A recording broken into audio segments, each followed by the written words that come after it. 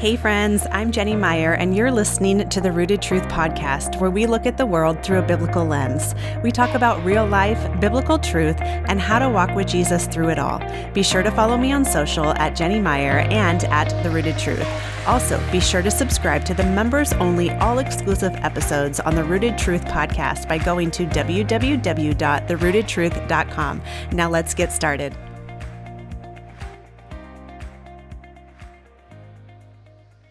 Hi, everyone. Welcome back. So today we welcome back a fan favorite, Dr. Laura Sanger. Laura's been on the podcast a few other times discussing this world that we live in from a biblical viewpoint, and that's the most important thing. She is also the author of The Roots of the Federal Reserve, Tracing the Nephilim from Noah to the US dollar. So welcome back, Laura. I'm excited today to chat today.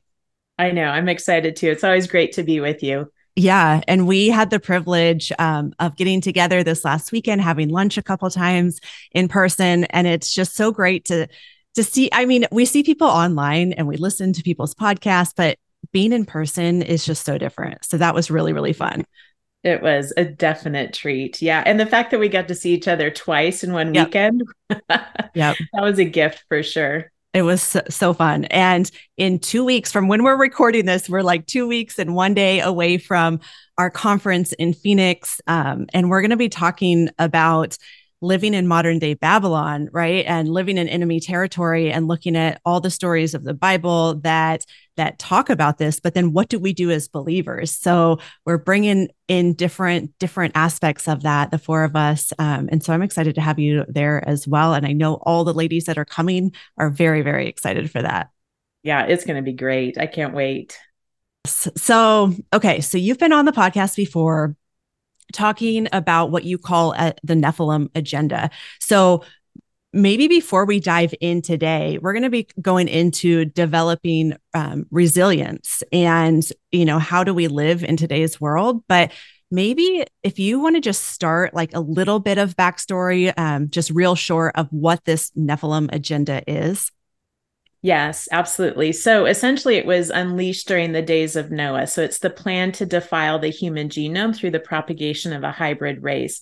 And the purpose of that is to overthrow God's kingdom. Now, at the core of the Nephilim agenda is the goal to strip us of our humanity. And so in order for them to hijack our bodies and turn us into hybrids, they have to hijack our mind first. And that's what I want to talk about today, because I want to help, provide tools for us to prevent that from happening. And really, thinking about developing resilience so that we can prevail in the midst of troubling times. So I'm excited just to kind of unpack this a little bit. And, one of the things that I try and do with each podcast that I'm on is really walk in what I feel like the Lord has called me to do. And that is to awaken people to the impact of the Nephilim agenda today. Because, we could be deceived in thinking that, the Nephilim only roamed the earth during the days of antiquity. But there are Nephilim alive, there are Nephilim hosts, and this Nephilim agenda that has been playing out really since the seed war of Genesis 3. So one of the ways that the Nephilim agenda is advancing today is through the fourth industrial revolution. So I want to unpack this a little bit, again, to make us aware and to provide us with tools that will equip us from being duped or hoodwinked by this agenda. So with the fourth industrial revolution, essentially it's the convergence of advancements in biotechnology and information technology. And so it combines, our digital identities, our physical identities, and our biological identities. And I want to read something that Klaus Schwab says about it. He says, the fourth industrial revolution doesn't change what you are doing, it changes you.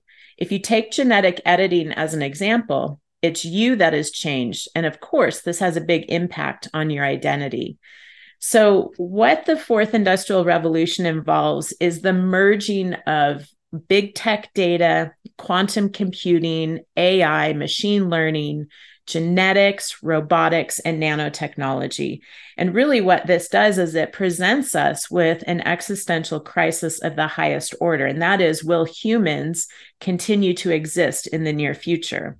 Now, if you ask Yuval Noah Harari, he doesn't think so. And Harari, for those that don't know, he's a historian, but he's also Klaus Schwab's right-hand person. And I'm going to read to you a quote that Harari says. He says, "We are probably one of the last generations of Homo sapiens.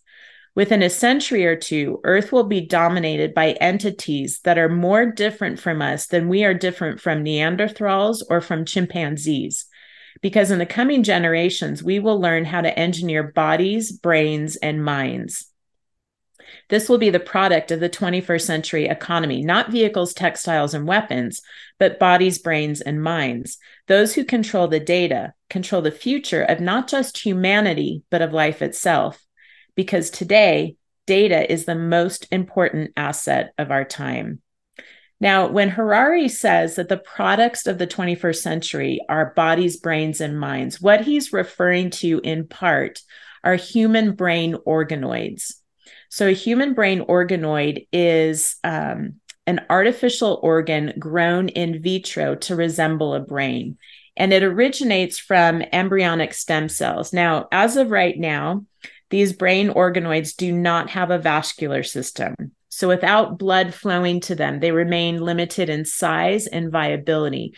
But certainly the way technology is progressing, there may come a time where they're able to get blood flowing to these organoids, at which point, they'll become more larger and more mature brains that can be used. Now, we do know that scientists right now have successfully been able to grow sections of a brain and transplant them into degenerative areas within mice. So that's already happening. And then I have a really good friend named Mitchell Flourn, and he is a microbiologist. He was a biopharmaceutical microbiologist, and he actually was a whistleblower on Big Pharma, and he's one of our unsung heroes. I mean, he just really risked a lot and paid a heavy cost to do the right thing. And he was an atheist, and he had a radical encounter with Jesus. And so he's now walking with the Lord. Anyways, He's one of probably the most brilliant persons I've ever encountered. And so I am so grateful to be teamed with him, because he's like my personal professor.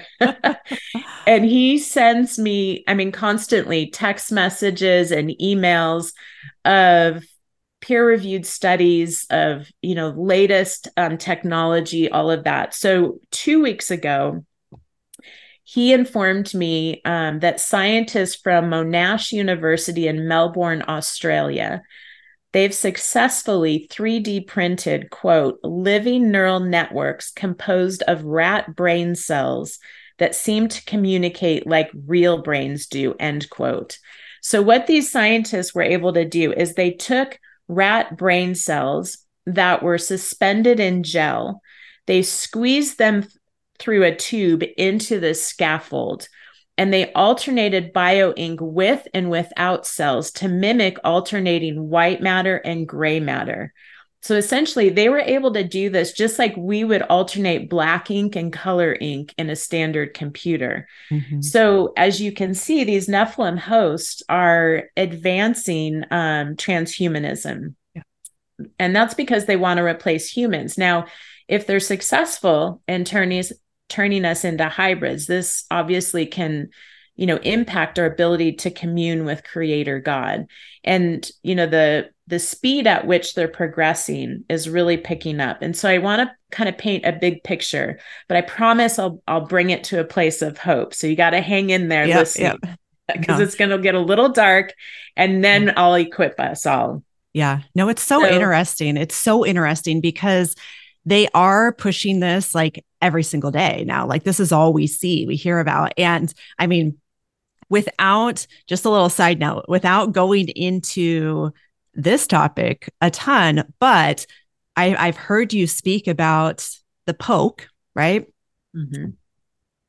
Is that, okay, just real quick, your thoughts, is that a first step or one of the steps into doing this, into transhumanism? Yes, I believe so. Okay. And I'll talk about that in a few minutes, because I've got to tie some things together. But I do believe not only was it a grand experiment on humanity, both physical experiment, like how our bodies would respond, but also a psychological experiment. Yeah. Yep. And I'll touch on that in a moment. So, one of the things I want to do is kind of provide a little bit of an overview of, some of the research that's been advancing towards this transhumanism. So in 2010, geneticist Craig Ventner, he created synthetic life forms through bioengineering a cell. And his critics actually accuse him of playing God. And they warn us that these artificial organs or organisms could be used as biological weapons. So again, kind of makes us think of, what happened in 2020. Yep.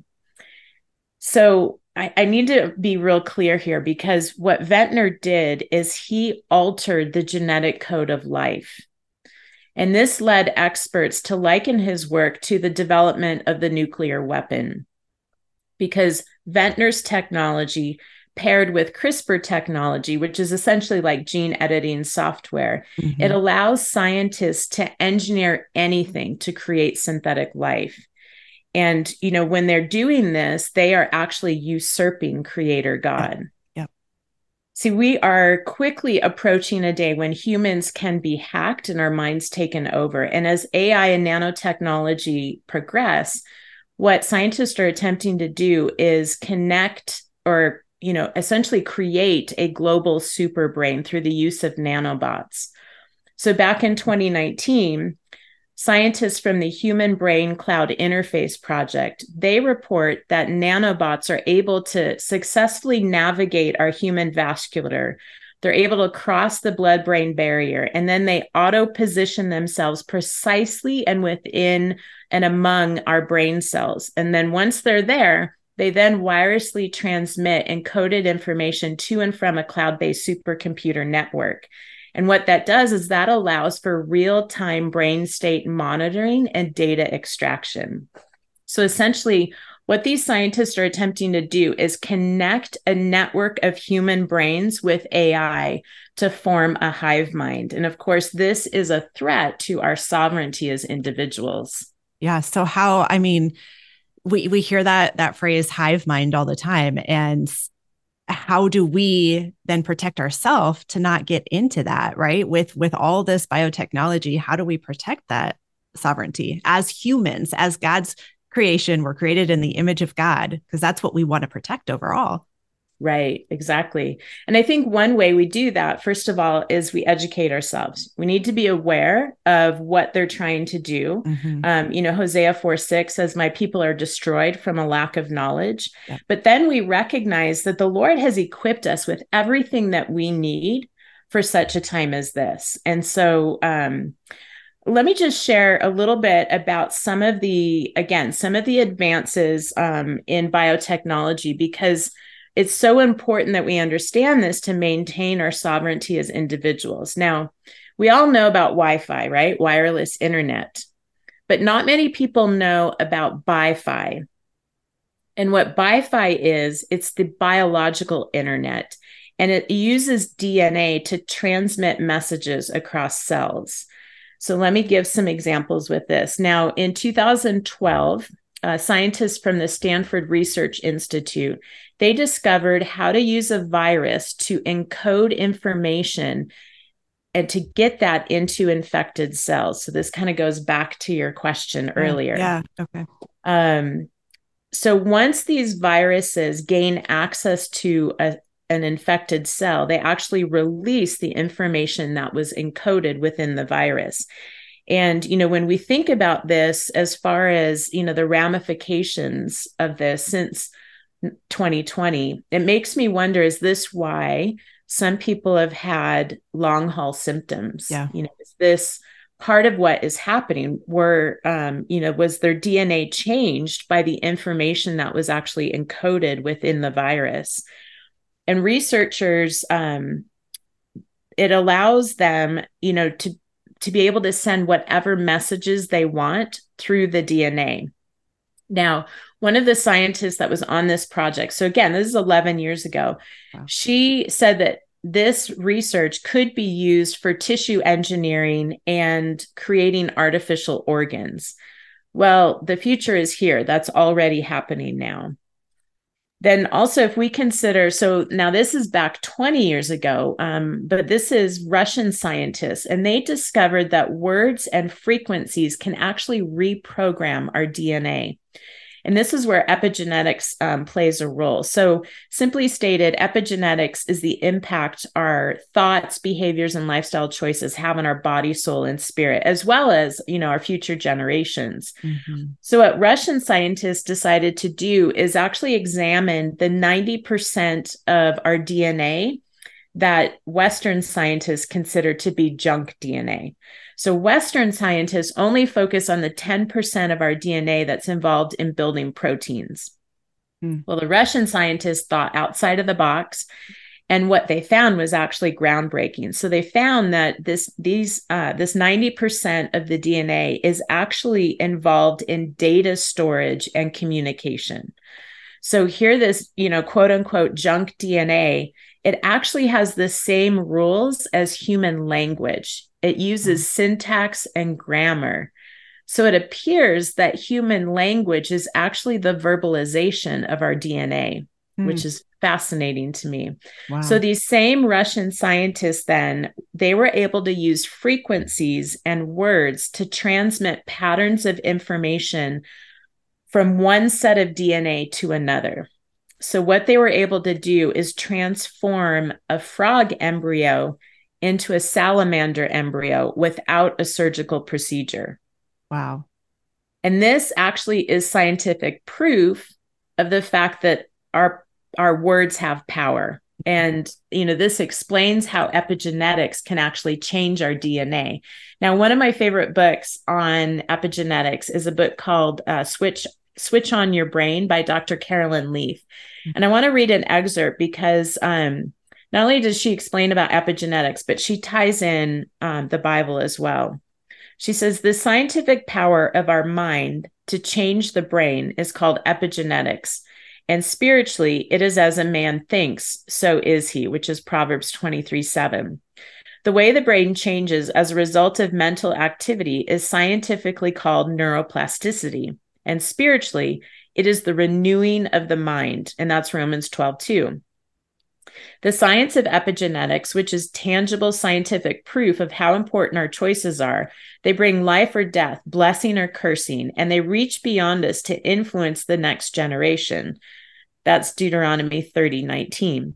This is because choices become signals that change our brain and body. So these changes are not dictated by our genes. Our thinking and subsequent choices become the signal switches for our genes. What's incredible is that genes are dormant until switched on by a signal. They have potential, but they have to be activated to release that potential. Your choices might impact the generations that follow, for the sins of the parents to the third and fourth generation, Exodus 34:7. So what she's saying here is she's tying in the power of our words, especially when releasing blessing or curses. See, we can actually curse ourselves and develop sickness and disease when, things that come out of our mouth, or when we come into agreement with somebody else who has cursed us. And so I've learned, over time to choose my words very carefully. So for example, when I am fighting symptoms of a head cold, I won't say I'm sick. I'll say I'm fighting sickness. Yeah. And so often, I hear people say, my arthritis or my diabetes or my cancer or my migraines. Well, when you do that, you're actually cursing yourself with ongoing issues in those areas because you're claiming it as part of your being. And so we have to understand how important our words are. Now, especially if we consider, that our body is 60 to 70% water. And, it makes sense that both sound and words impact our body so much. In fact, when you think about it, blessing and curses, they actually emit a certain frequency. So curses emit a dissonant sound, and that can alter matter to the subatomic level. And I love Masaru Emoto's research because it really hones in, and it's a poignant example of this. what he did is he measured the impact of negative and positive words on water molecules. So what he did is he took like little strips of paper and he put words on them, and then he taped those to water bottles with the words facing the water. And then he examined the water molecules, the crystallized form of those, under a microscope. And he discovered that the water molecules change structure based on the messages that they received. Wow. So if the water molecules received a message from that little strip of paper that says love and gratitude, for example, it would form these beautiful crystals, water crystals. But then if there were words like you fool or even Hitler, they formed this chaotic water crystal. Wow. Now it's interesting because water can't read, right? And so it's simply the vibration, the frequency that these written words emit, and it causes a vibration that changes the water molecule. Wow, that's so and interesting. This actually demonstrates that blessings are life-giving. You know, they have the power to heal and the power to bring forth beauty, and curses have the power to destroy. And so, you know, when you think about this, if the vibrations from the written words impacted the water molecules so much, just think about what we wear or what we listen to, like lyrics in songs, or, you know, the things that we read. And, you know, one of the things that we can do to really help ourselves is imagine, like, when you open the Word of God, what that is doing to every cell in your body. And when you declare it over yourself, you know, through the spoken word. And I love Isaiah 55:10-11. It says, as the rain and snow come down from heaven and do not return to it without watering the earth and making it bud and flourish, so that it yields seed for the sower and bread for the eater, so is my word that goes out from my mouth. It will not return to me empty, but will accomplish what I desire and achieve the purpose for which I sent it. See, the word of God, you know, it is this tremendous weapon in our fingertips, but so few Christians know how to wield it. Yeah. And I think about, you know, when it's sharper than any two-edged sword, when Jesus was facing every temptation known to man. So lust of the flesh, lust of the eyes, and the pride of life. He fought Satan with the word. He didn't fight Satan with his opinion. He said in Matthew 4:4, it is written, man shall not live on bread alone, but on every word that comes from the mouth of God. And so here we have, you know, the word of God is this powerful weapon in the spiritual battle to slay the giants. So if we combine the word of God with an understanding of our true identity in Christ, then we can walk in the fullness of the dominion authority that Jesus won for us on the cross. But unfortunately, so few Christians walk in the fullness of our authority because they've been incapacitated by fear, which really drains our emotional reserves. Yeah. And I love all that you said about, like, even that water experiment, because I was in the fitness industry for 10 years. And when I worked with people one-on-one, I saw better results in women who spoke out loud. I can do this. I've got this, like even if their eating was not on point, exercise was not on point, compared to the women that struggled every time they looked in the mirror, or everything was negative, and talking to me like, oh, I suck. I can't do this. This is so hard. So the negative comments about themselves, about the whole process, so different. You could have pretty much the same body composition, and the one speaking life essentially saw much greater results. And I'm sure others have seen this experiment, but with plants too. Have you seen that one where, you have two plants, one you speak curses to essentially, and one you speak blessings, like, oh, you're beautiful, but you water them the same amount, but you speak life and death, and the plant that's spoken hate or death to doesn't survive, and it wilts and it fades. So absolutely, it's so interesting. And I just love that, because I know the mind is so powerful, and you just kind of make it all click. And when I was in the fitness industry, that's what I was going towards. I wanted to do more of that, of like understanding your mind, understanding who you are in Christ. But I did that for a little bit, and obviously God took me a different direction in this, and I love this. But as far as our emotional reserves, then how do we guard that and guard our heart, as the Bible says? Mm-hmm. Well, I think first of all, we have to recognize that fear is one of the most powerful drivers of mind control. And so, when we think about this last several years, the Nephilim hosts, they had to release fear and panic in the masses to roll out their surveillance system.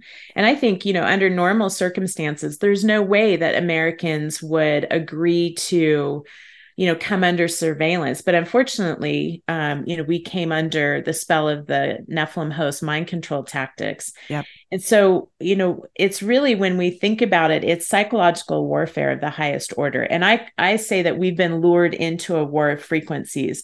And we've talked a little bit about this in the past, but I think it's worth highlighting again and maybe go a couple of layers deeper, because if we can recognize that we're in this war of frequencies, then we can actually rise above it.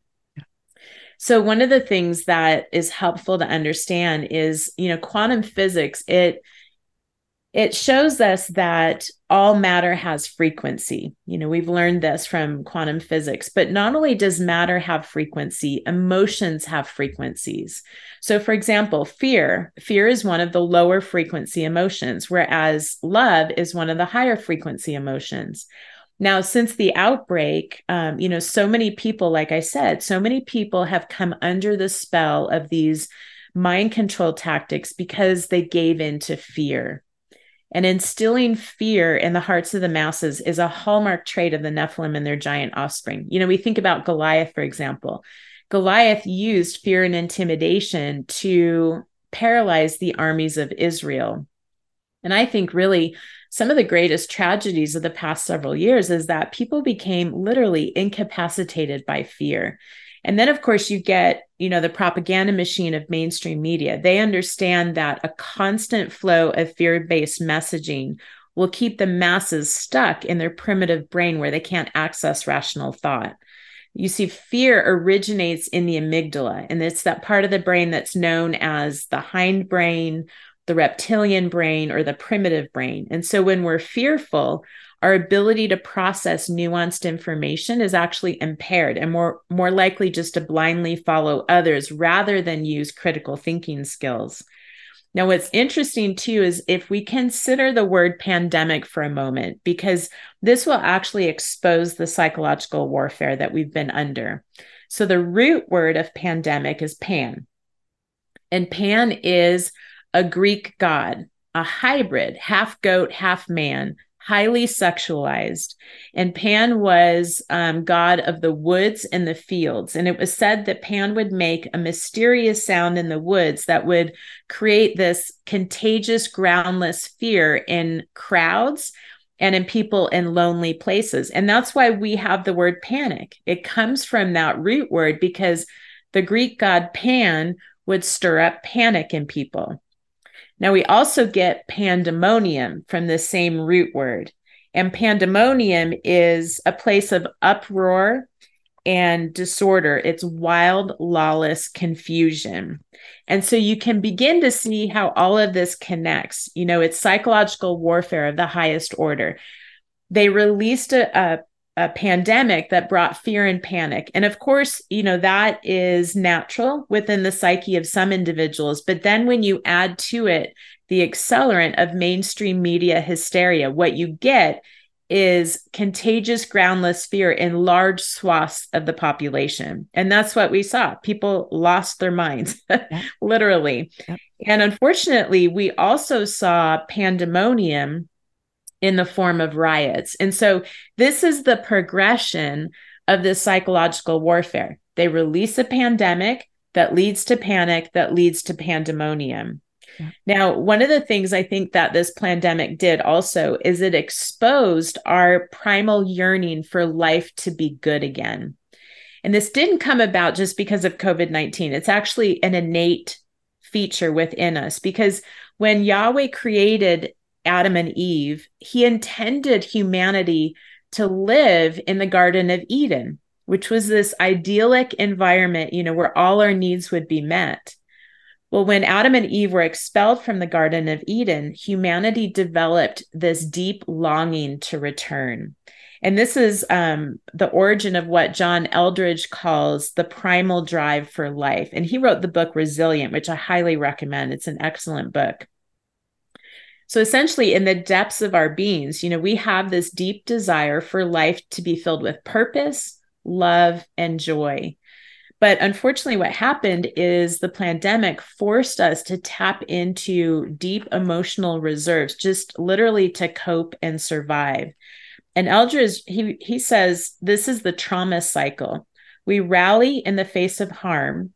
And then when the harm subsides, we live in denial of it and go off in search of some taste of Eden. Well, I think many people have not actually recovered from draining their emotional reserves and are actually ill prepared for the next major crisis.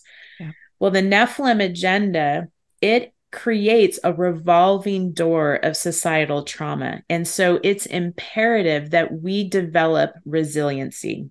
So how do we do that? And I think the first question we need to ask ourselves is, where do we draw our strength from? Yep. Or probably a better question is, whom do we draw our strength from, right? Yep, absolutely. And I think about, the Israelites, they watched the mighty hand of Yahweh part the waters of the Red Sea. Mm-hmm. They pass through on dry ground, and then they turn around and watch those same waters swallow up the Egyptian army. Now, you would think, something that spectacular would have sustained their emotional reserves through the hard times of the desert, but it didn't. It didn't take them long to actually look back at Egypt and long for Egypt. And, at first, this is like mind-blowing or baffling. Why on earth would they want to go back to the land of their enslavement? Yep. But it makes sense when we begin to realize that they were experiencing this primal drive for life to be good again. The uncertainty of wandering in the desert where food is scarce and water is scarce, what that did is that led to this deep dissatisfaction. And instead of leaning into the strength that the Lord had for them, they wanted to go back to Egypt because it was familiar. Yeah. They were willing to look past the fact that this was a system of enslavement. And I really think Israel had developed this trauma bond with Egypt. And in the book of Jeremiah, chapter 2, verse 12 and 13, it says, this is the Lord. He says, "Be appalled at this, you heavens, and shudder with great horror, declares the Lord. My people have committed 2 sins. They have forsaken me, the spring of living water, and have dug their own cisterns, broken cisterns that cannot hold water." And so here the Israelites, they turned away from the one who was their living water. He was giving them living water, but instead they turned to idols, as this temporary comfort. And I think about that in our own lives. Like, how often do we do that? And we're trying to fill these deep longings within ourselves, but we turn to temporary comforts. And I really think that, we can learn a lesson or two from the resiliency of not only biblical characters, but also, the apostles in the New Testament as well. Yeah, I think that, it's time and time again in the Old Testament. They see the hand of God, and then they go back. All of the Judges, the entire book of Judges, that's what it is. It's this cycle of okay, God provides this judge, things get good, God shows up, then they sin again, then they fall into this. And it's just a cycle. And I think that we today, we absolutely struggle with the same thing. Absolutely, of turning to other things. And even if those things don't seem bad, that's the thing, the things that we want to turn to may not be bad, but where's the source? Who are you getting it from? Are you going to God first and foremost? And yes, the apostles, absolutely. Paul is a great example of that. All throughout his letters, we see he's persecuted. He is just beat down, which that I feel like we're being beat down right now. Absolutely. Just time and time again. So, I mean, how do we build that? Like Paul had that resilience. Yeah, one of the things that for me was just really hit home for me because I recently went to Greece and Turkey. Yeah. And we walked the footsteps of Paul, and it was an epic trip. It was so amazing. We went to Athens, we went to Thessaloniki, to Philippi, Berea, Corinth, Ephesus, Patmos, Crete.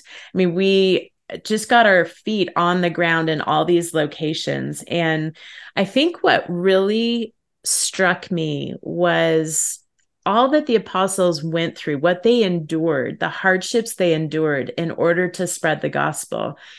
And for me, I really had this profound moment in Philippi. And so I'll share a little bit about kind of the context of what leads up to Acts 16, when Paul and Silas go into Philippi. And it's interesting when you see the landscape. I've heard people talk about this when they go to Israel. I have not been to Israel. It's still on my bucket list. Yes. But people say it really makes scripture come alive. And it's so true because you can actually see the landscape itself and imagine yourself being Paul. And so, in Acts 16, it talks about how Paul, he travels from Neapolis, which is a port city on the Aegean Sea, up to Philippi. Now, one of the things that our tour guide told us is that the land of Greece is 80% mountains. And it's true, there are mountains everywhere.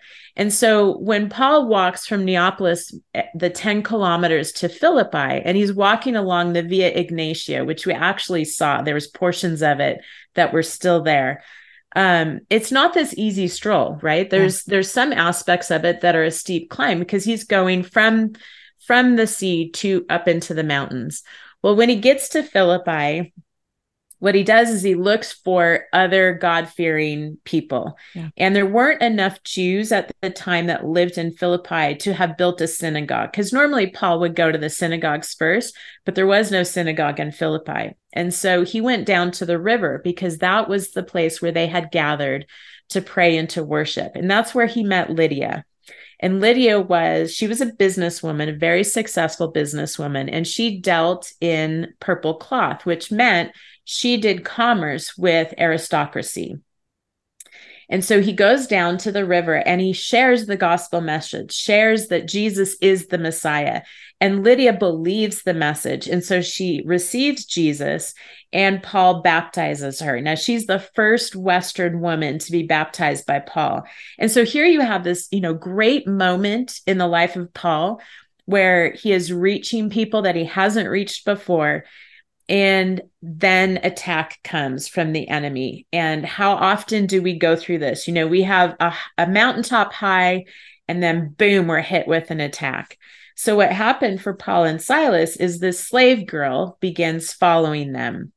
And she can tell the future. And that's because, she was ordained by the oracle in Delphi. And when that happened, a spirit entered into her and that gave her the ability to tell the future. And so she earned lots of money for her masters. Well, she was following Paul and Silas around, and she was saying, these men are servants of the Most High God who are telling you the way to be saved. Now, that's truth. She was telling the truth. However, she probably was doing it in a very annoying way over and over and over and over again. So where Paul could minister effectively. So after a few days, he gets so frustrated, he rebukes this spirit, he casts it out, and now she can't tell the future. Yeah. So her masters get enraged and they drag Paul and Silas to the Agora, which is the marketplace. And they bring them before the Roman magistrates, and the magistrates order them to be stripped naked and flogged. So let me pause here for a moment. So imagine ourselves at an incredibly busy farmer's market. Yeah. And we are ordered to be stripped naked. I mean, imagine the humiliation of that. I was just in Sandpoint visiting you, and we went to the farmer's market, and it's small. It doesn't matter the size of it. To think about being stripped naked in public total humiliation. Then they were also ordered to be flogged. Now, what this meant in this instance is that they were beaten with rods. Some scholars believe they were metal rods, others believe they were birchwood. But what we know is that the Romans would train their strongest men to exact the most pain they could from these types of beatings. I mean, they were absolutely merciless. And that's why in Acts 16:23, it says, after they had been severely flogged. Now, we don't know how many times they were hit because the Romans did not adhere to the Mosaic law. The Mosaic law is 40 lashes minus one, but the Romans didn't pay attention to that. And so we don't actually know how many beatings, but it was common that many of the victims of these floggings would end up dead. And that's because, the Romans, they were so skilled in the dark arts of inflicting great torture. Now, one of the forms of beating with rods is they would take the arms of the victims and tie them behind the back to restrict movement, kind of like a straitjacket. And then they would throw them on the ground, face down. They would lift up their legs, and then they would take the rods and they would beat their feet until they were bloody and maimed and broken. And most of the time, it would render that person crippled for life. So imagine Paul is spreading the gospel on foot. Yeah. And here they are, they're beating his feet. Now, another form of beating with rods is head to toe beating. And most often that was fatal. So we don't exactly know what type of beating Paul and Silas received that day, but we can be certain it was brutal. Mm-hmm. And most likely they were to the point of death. But as if that weren't bad enough, then Paul and Silas, after the beating, after the flogging, they were ordered into maximum security prison. They were placed in an inner cell with their feet in stocks. Now, let's pause here for a moment too, because you and I think we have bad days, right? Yeah. Our bad days do not pale in comparison to what Paul and Silas went through. And how did they respond? At midnight, where I would be completely exhausted, probably passed out from the sheer horror of what happened. And what are they doing? They are praying and praising the Lord. Yeah. And their praises literally shake heaven and earth to the point where, the prison doors are shook open and the chains fall off.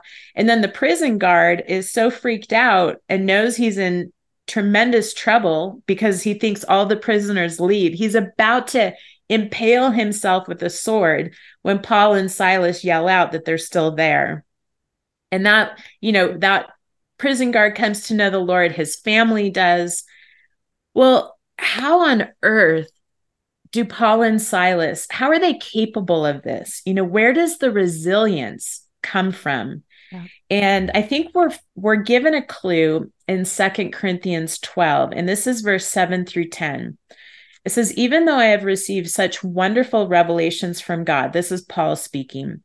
So to keep me from becoming proud, I was given a thorn in my flesh, a messenger from Satan to torment me and keep me from becoming proud. 3 different times I begged the Lord to take it away. Each time he said, my grace is all you need. My power works best in weakness. So now I'm glad to boast about my weaknesses so that the power of Christ can work through me. That's why I take pleasure in my weaknesses and in the insults, hardships, persecutions, and troubles that I suffer for Christ. For when I am weak, then I am strong. So Paul's resilience was otherworldly. It didn't originate from inside of himself. And his resilience came from the strength that the Lord gave him. One of the beautiful things is that Paul realized that when we're weak, it gives the Lord an opportunity to demonstrate his power and strength at work through us. And I believe we're living in days that are approaching the days of Noah. And these are the days in scripture called the end of days or the end times. Yeah. Well, how does Jesus describe these days? And in Luke 21:36, he says, and pray that you might be strong enough to escape these coming horrors and stand before the Son of Man. So when we look at that phrase, strong enough to escape, that the Greek word for strong in this passage, it is kataskuho, and it means to be strong enough, or to be strong to another's detriment, to prevail against, to be superior in strength, and to overcome. Well, what's interesting is this word is only used 2 other times in scripture. One of those is Matthew 16:18, where it says that the gates of hell will not prevail against the church. Well, this is because Jesus is calling us to be strong, but he knows that the strength that we need in order to endure the persecution and the troubling times only comes from him. We have to cling to him. You know, he's offering a strength that's supernatural, that resides within himself. And when we give our lives to Jesus, Christ indwells us, and we're able to tap into that. Hebrews 6:18-19 says, "We who have run for our very lives to God have every reason to grab the promised hope with both hands and never let go. It's an unbreakable spiritual lifeline, reaching past all appearances right to the very presence of God." I love that. Yeah. See, when we surrender our lives to Jesus, the Holy Spirit fills us, which means the presence of God resides in us. And we would be foolish not to tap into that power source. But so often, Christians don't, they don't pull from that deep well within us that is the presence of God. And instead, we focus on the surface things of life instead of pulling from those deep wells. And John Eldredge, he writes this, he says, like a tree sends its roots down deep into the subterranean world, we must learn to tap into the presence of God where he resides within us, deep in our innermost being. And so we must realize that we are in a battle between the kingdom of God and the kingdom of darkness. And these Nephilim hosts that I've talked about, they partner with the spiritual forces of darkness to destroy us. And their plan, their strategy is to destroy us slowly, bit by bit, so that we don't notice what's going on. And it's a bit like the proverbial frog in the pot of hot water that thinks it's just enjoying a jacuzzi bath, all the while it's being boiled alive. And so, to kind of bring this full circle, I mentioned that fear is one of the most powerful drivers of mind control, and that we're in this battle of frequencies. Well, in order to have the resilience to prevail against these things, we have to resist fear. Mm-hmm. Fear, not only does prolonged fear weaken our immune system, but it pulls us down to that lower emotional frequency range where the battle is raging. And our Creator knows this about us. That's why he warned us in the Old Testament 52 times alone to fear not.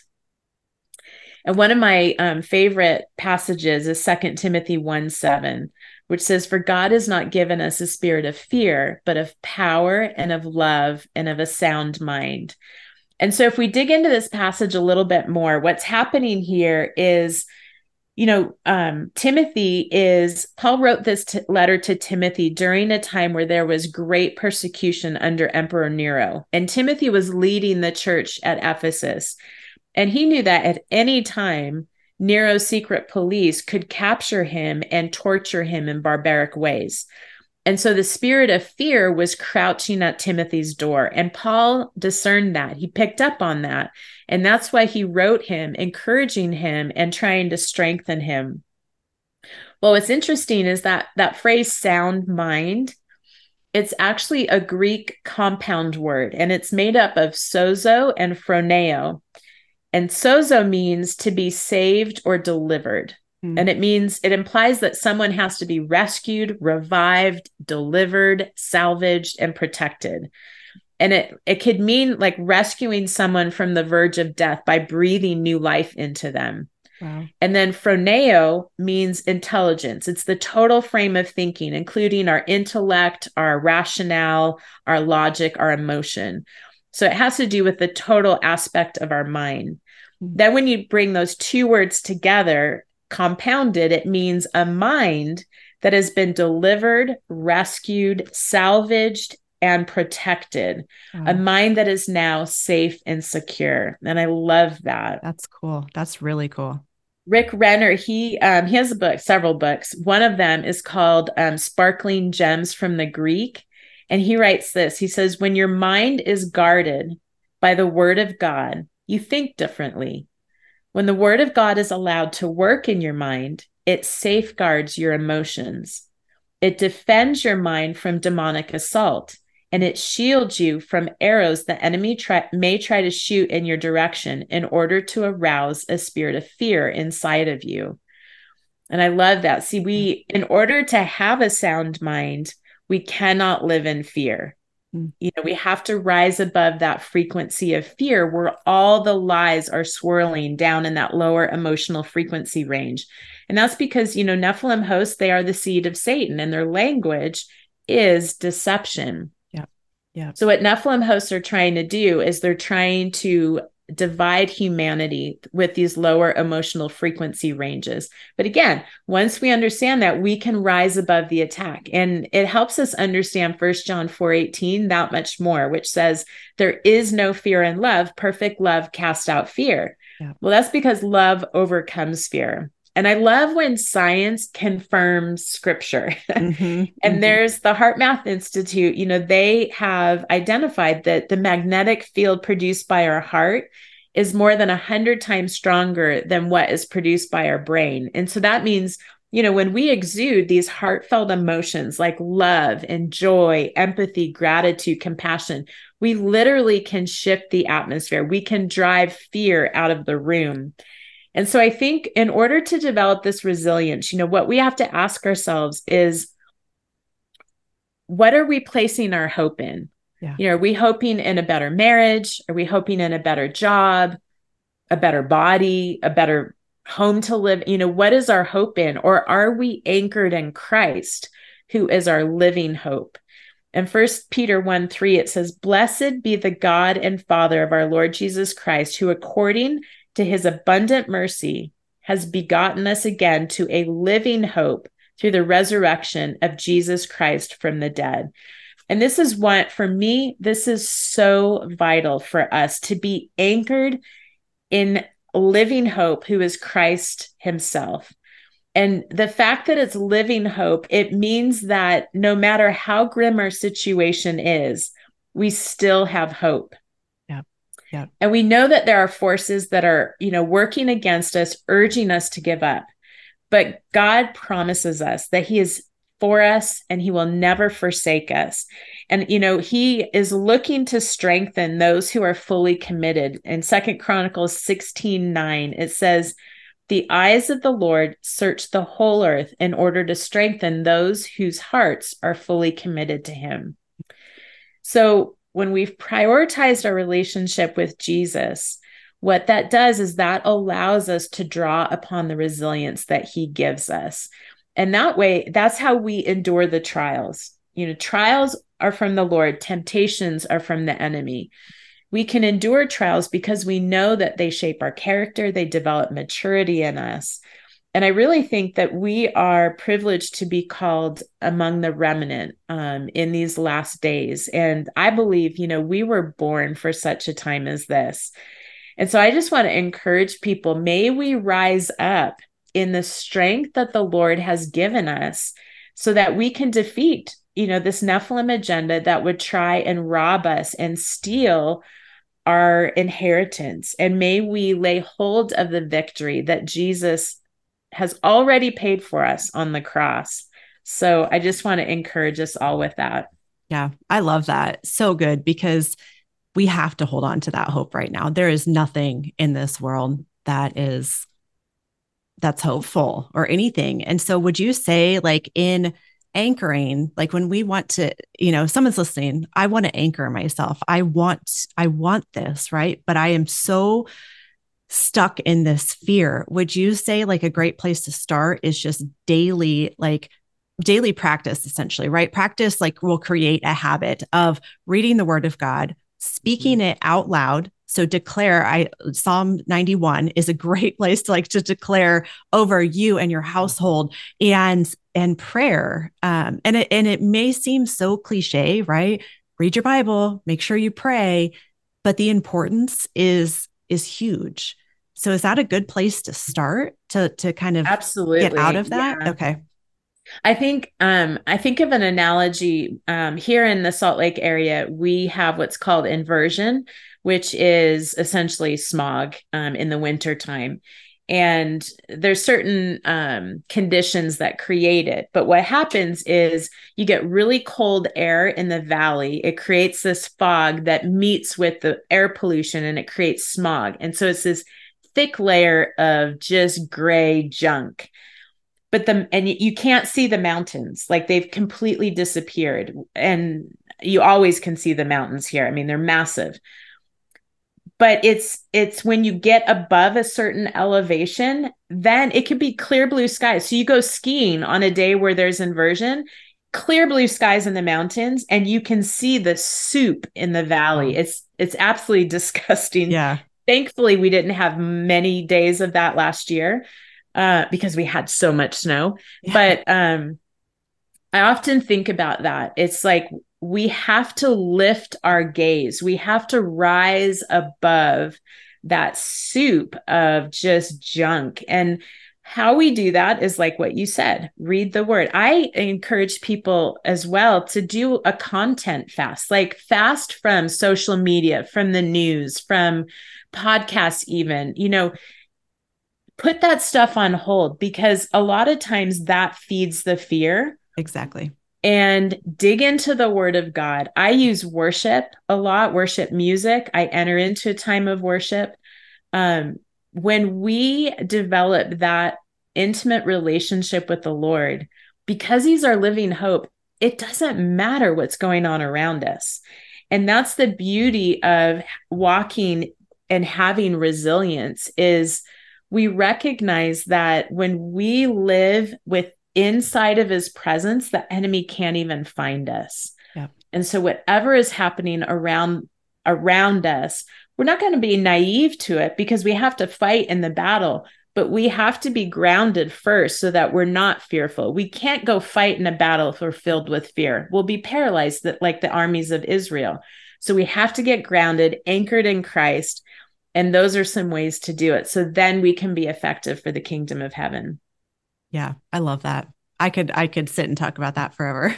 I mean, that's just something that God's put on my heart the past like 3 years, really 3-4 years is, are you in my word, or are you spending 5 minutes a day with me? Like that was my conviction in 2019. And if that would not have come, if he would not have convicted me in the end of 2019, there is no way I would have made it through 2020 the way that I did. I would have been crippled, because that comes from generation, like in my family line, of just this worry and anxiety, and I can't do anything. I'm just so crippled by fear. So that conviction changed my life through 2020 and into what I'm doing now. And so I cannot hit this home enough times.